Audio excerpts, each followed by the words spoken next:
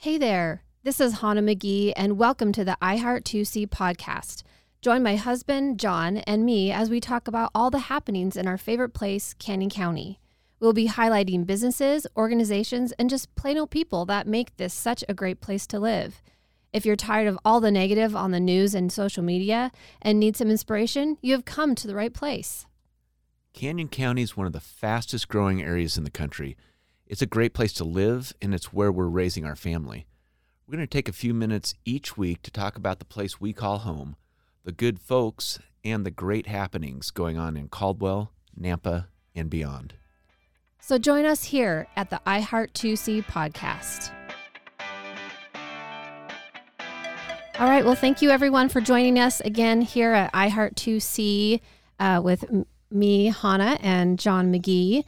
We are in a series talking about the agriculture in Canyon County and what that looks like and the awesome businesses that make an impact in the state and in Canyon County. So today, our guest is Michelle Gooding with Gooding Farms out in the Wilder area. Am I right? Wilder, Parma? Awesome. And so we wanted to chat with them. Their farm and their family have been here for quite a while, and their main, I would say, overarching thing is hops that you guys grow. And gosh, this industry is booming for you guys and all over. So we'd love to hear more about the history of your family and you, and start there. Yeah, so my name is Michelle. I'm the middle sister of three girls, and we are the sixth generation of our family to grow hops. Wow. Fourth generation Idahoans. And we started growing hops in Idaho in the mid-40s. Prior to that, we grew them in the St. Paul, Oregon area, and we began growing them in 1895. Wow. So we've definitely seen a lot of ebbs and flows in the hop market. Craft beer has just been huge for us, definitely saved a lot of family farms, including ours. But with COVID, it's really creating a little bit of uncertainty, I would say, for, you've got the decently established brewers and then the really small guys who actually use a ton of hops. But, just trying to get into tap rooms and they've been facing a lot of challenges from that standpoint. So, we recently have been diversifying our operations. So, we added some animals into the mix. And then we also have Red Top Market, if people have heard of that. Yes. And then, we're sort of expanding to the West. So we started farming in Oregon again, but on the eastern side, so near Adrian, and kind of like a company garden and things sort of like that. Each of us sisters kind of wears some different hats, and that allows us to do more and just be able to be more diversified. I love that. That's awesome. So, what does your father still work in the farm as well? And tell us a little bit more about hops. For some of our listeners, I've gotten familiar with hops in the last couple years, understanding, that it's a main ingredient in a lot of beers, like you said, like craft beers. In the past, I always just thought it was malt and wheat. So would you explain what is a hop and a plant, and kind of how does it grow, and just maybe give us a little more background on hops? Yeah, definitely. So our dad, he is, pretty much retired at this point. He definitely is really good at driving around and telling us things that we're not doing well. Sure. But no, he's great. He's really excited for us to kind of man the ship, I would say, and take it in a little different direction. It's a lot different times now than when he started farming when he was 25. So he's very, very smart guy, and he sees that change can be good. So hops, they're a dioecious plant. So what that means is the male and the female plants are actually separate. And the hops that are harvested are all female. So what we're going after, if you Google hops, you'll see kind of a vine structure. We're going after that little flower. And essentially what happens is we we grow them. They're perennial plants. They come back every year. We grow them on 18-foot tall trellis, and then we go through and harvest them, dry them, bale them. Normally they're pelletized, and then go out for beer. So you have kind of two main groups of hops. You have the aromas, which is what you see in a lot of craft beer. It's all those cool flavors and like the sexy part of hops. Mm-hmm. And then you have the alpha hops, which are what normally become extract, and those go into like macro beer, things like that. Okay. Alpha hops have been around for a really long time, and predominantly that's what was grown here before, craft beer kind of became a big thing. Mm-hmm. Wow. So I know we have beer drinkers that listen because they've told me. So if they were to crack open their favorite local IPA or something else, where would we find your hops, the hops that are grown at your farm? Yeah, so we do, normally you sell them through a broker, but we do some direct deals with Mother Earth Brewing in Nampa, and then Payette Brewing in Boise, 10 Barrel in Boise. I'm trying to think. We did kind of a fun collab brew with, oh man, what was it? Was it Woodland? I'd have to look back and remember. But the thing that's kind of tricky, because when you've got really small microbreweries, they don't have cold storage. So they can't buy like 200,000 pounds of hops and store them, in their freezer. Sure. So a lot of them work through those broker dealers, because the broker dealers have the storage capacity to keep the hops and hold them. And then we don't have to do it either as the grower. So, which is pretty nice. But yeah, no. And there's, there's kind of, I would say most of the breweries in Idaho at some point throughout the year always try to have a beer on tap with Idaho hops in it. And sometimes that's ours, sometimes it's not. But if you definitely just read, a lot of the time they'll try to say that, especially around, I would say, Thanksgiving time, end of October, November. The fresh hop beers is kind of a cool thing that we do with a lot of the breweries. Yeah. And they're, really unique to our region, and they're really tasty. You really get some different flavors through that. That's awesome. Yeah, I'm starting to see hops more and more outside strictly beer, like in hop water and in teas. And do you guys get involved with any of that? We've done a little bit. We have some people who were researching like using hops as an essential oil type of thing. But I mean, they're so expensive to grow. It's really hard to justify them in a lot of other things aside from beer. I mean, and that's, they do have those natural preservative qualities, which is pretty neat. But they used to use it like in soaps and things like that. It's just so bitter that it's not like, oh yeah, I'm gonna go eat some hops. That sounds great. It's yeah. Definitely got a very specific niche, I'd say. Yeah. How many in Canyon County, if you go and drive out in Wilder, almost all you see now in the fields are hops. How many different farms and families are there in that area, or is it mostly your family that farms hops? Yeah, I would say, so you've got kind of two main regions in Idaho. You have Southwest Idaho, which is where we are, Wilder, Parma area. And then Anheuser-Busch has a hop farm in northern Idaho in Bonners Ferry. So, the Bonners Ferry farm is, I would say they're probably around 1,500 acres, just, shooting from the hip. So essentially everything else down here is everyone's family farm. And that now kind of bridges from like Notice, roughly, Ruben Asamendi's over there, all the way over to, DeRuyter's, and there's a few different folks over kind of off of Homedale Road. Yeah. So I would say there's not a lot of us. I think there's 7 or 8 growers down here. Yeah. So I mean, we're all pretty close for the most part. And people do say, wow, it's really blown up. It's so crazy how many hops there are. And it has. We surpassed Oregon as the #2 producing state. Wow. A few years ago. But the other thing I try to keep in perspective for folks is that Washington State is hands down #1. It would be like having hops from Caldwell to Boise. Huh. You could think about like scale. Wow. So while we do have a lot, so small. We don't have quite as many. Yeah.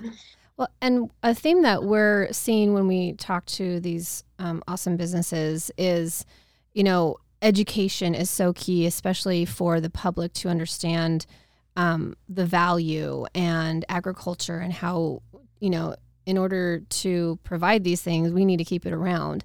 And so what are some things that you guys are doing, your family, or how you, like you said, you're diversifying to keep people or help people understand how important it is to have hops and how, the investment you guys make into agriculture?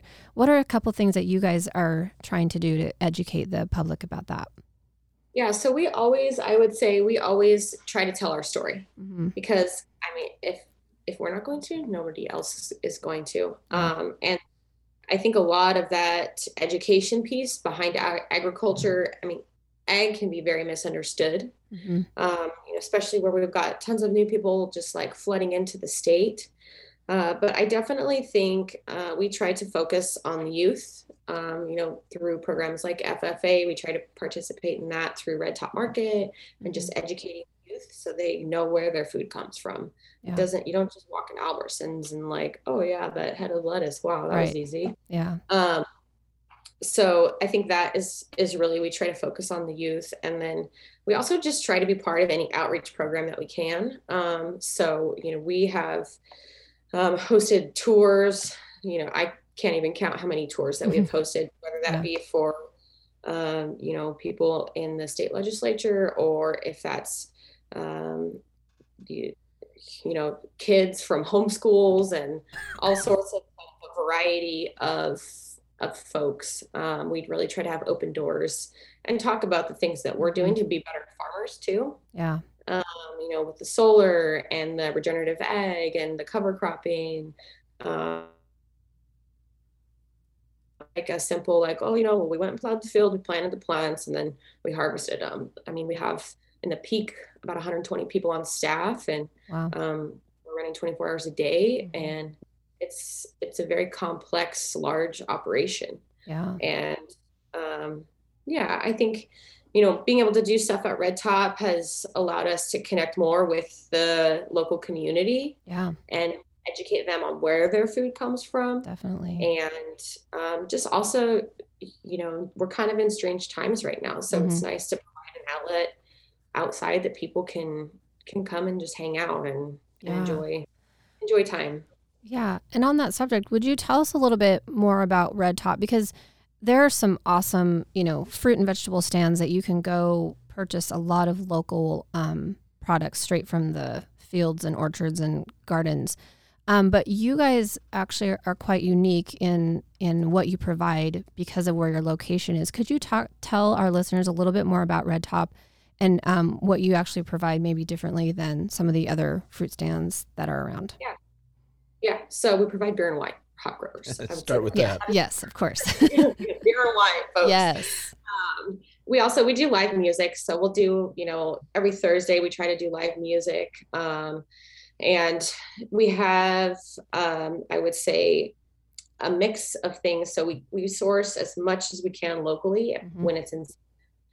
And then, we also are able to get specialty items like cotton candy grapes and other things like that through a regional wholesaler. So that has been a very good learning experience for us. We're kind of unique in the sense that Wilder is technically a food desert. So there's not, something that when you're looking at what they count as like a grocery store or, a qualified food option, there really wasn't one.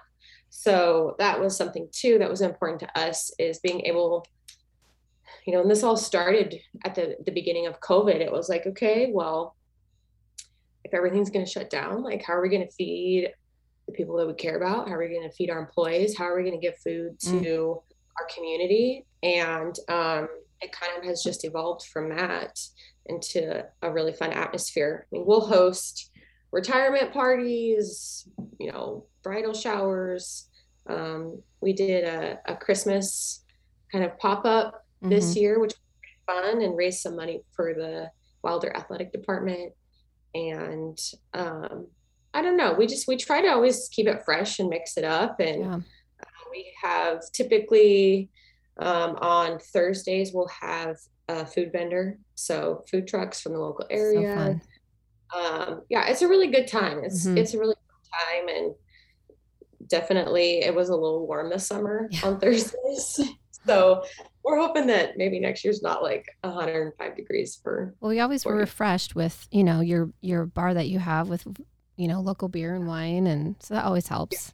Yeah. And we had a fun time for our listeners who are looking for something to do with the families. We took our kids out there who are 11 and 13, and there was plenty of exploring to do and food items that they could eat. And they just had a ball crawling around Red Top out there and checking it out. Yeah. Yeah, it's pretty fun. The kids love it. And it's, we're kind of nestled right in the fields, and it's pretty fun. It makes me want summer to be here. Yeah, definitely. Me too.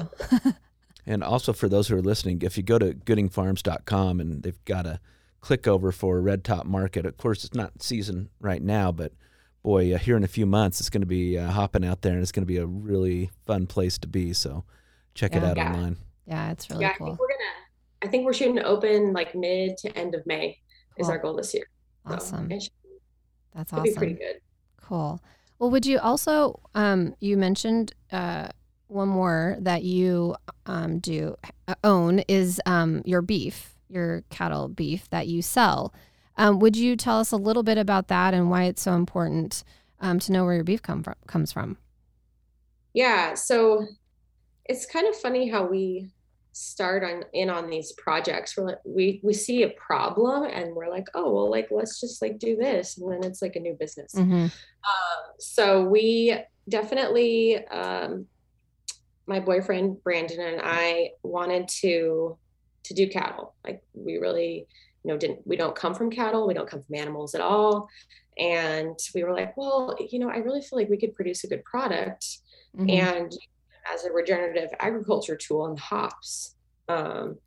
So what we actually do is we sell bulk beef packages. So right now we essentially are pre-ordering for next season because beef prices are crazy. Sure. They sold out. And that was one thing that I feel like both he and I, it was really important to us for our employees to be able to afford our beef. And, when someone's, getting paid maybe $15, $16 an hour and they've got to feed a family, maybe they're a large family, it's really hard to find quality, nutrient dense meat that you afford.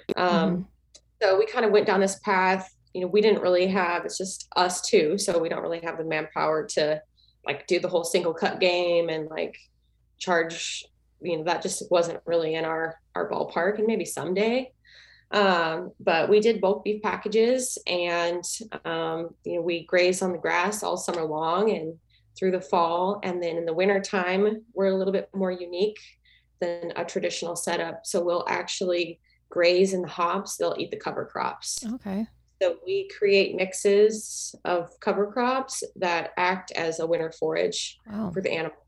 So, we move them every day, based on the density we want them to graze. And it's really been neat. When we bought our first group of cows, they had been out on the desert and they were older, and it was like, man, I don't know if this is going to work. And then as we just started to give them, the quality nutrients that they needed, and it's crazy to see how an animal can adapt, and just their coats get so healthy, and everything just really be kind of a high quality. So for us, it's been a lot of work, but we're starting into our second year of sales, and it's going fast. It's crazy how just the demand for Yeah. that.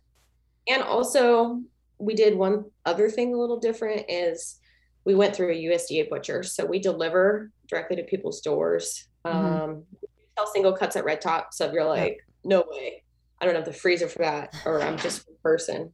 But that actually has been a great way to get to know new people, and also just to talk through and like show them, okay, like, you know, this is kind of how you load a freezer up full of beef. I feel like the bulk beef art has been lost a little bit, especially with my generation. They're like, well, I don't know Sure. what to do with that, Yeah. or How to like, grill.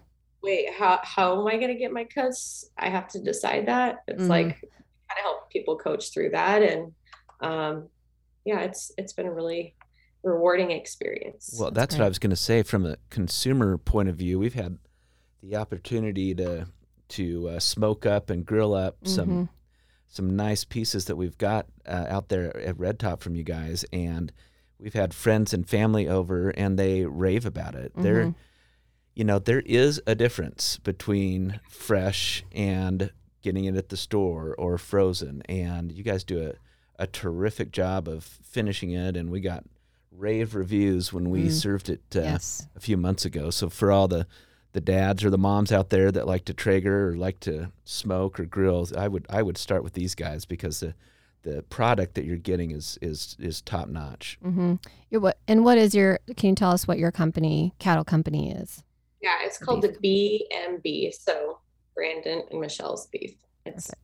We're not overly creative, but, and we have so you do all the pre-ordering through that on the website, and it's, you know, it's all pretty simple from that standpoint. And I anticipate we're definitely ramping up production this year. But we sold out a little bit quicker than I anticipated last year. So I'm hoping to meet those needs this year for everyone. So for the Gooding Farms side of it, what are some things you see coming down the road in 2022? Are you guys ever going to open a tasting room by chance? I don't see that in 2022. I am never going to say no. But I do think we've got some ideas. You know, we definitely have a lot on our plate right now, and we want to get good, extremely efficient with what we're doing. The labor thing is a thing for us. So even with H2A, we're just trying to, you know, make sure we stay efficient during these times when, you know, you see fuel prices really starting to rise, and everything cost-wise is starting to rise. So I'm hoping that Mill 95 is going to put in a tasting room, and they're very closely to us. So that would be ideal. No, I think that my older sister, Diane, kind of the visionary of the farm, vice president, I would say she's always got something up her sleeve. Yeah. Cool. So we can stay tuned and keep an eye on what's going on. Well, I do say any of our listeners that do want to understand more about hops, they do have a really great video I was watching just on the basic education of how you tie those ropes up, and you tie them wet, so they dry tot, all that kind of stuff. Just is so fascinating because there's such a science.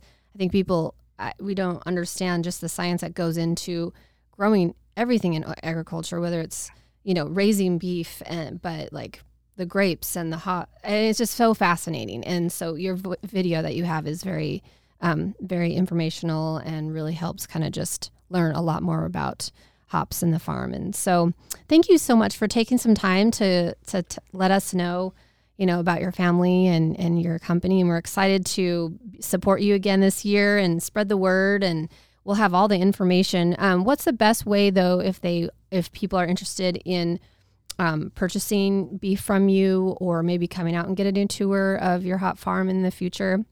What's the best way to get a hold of?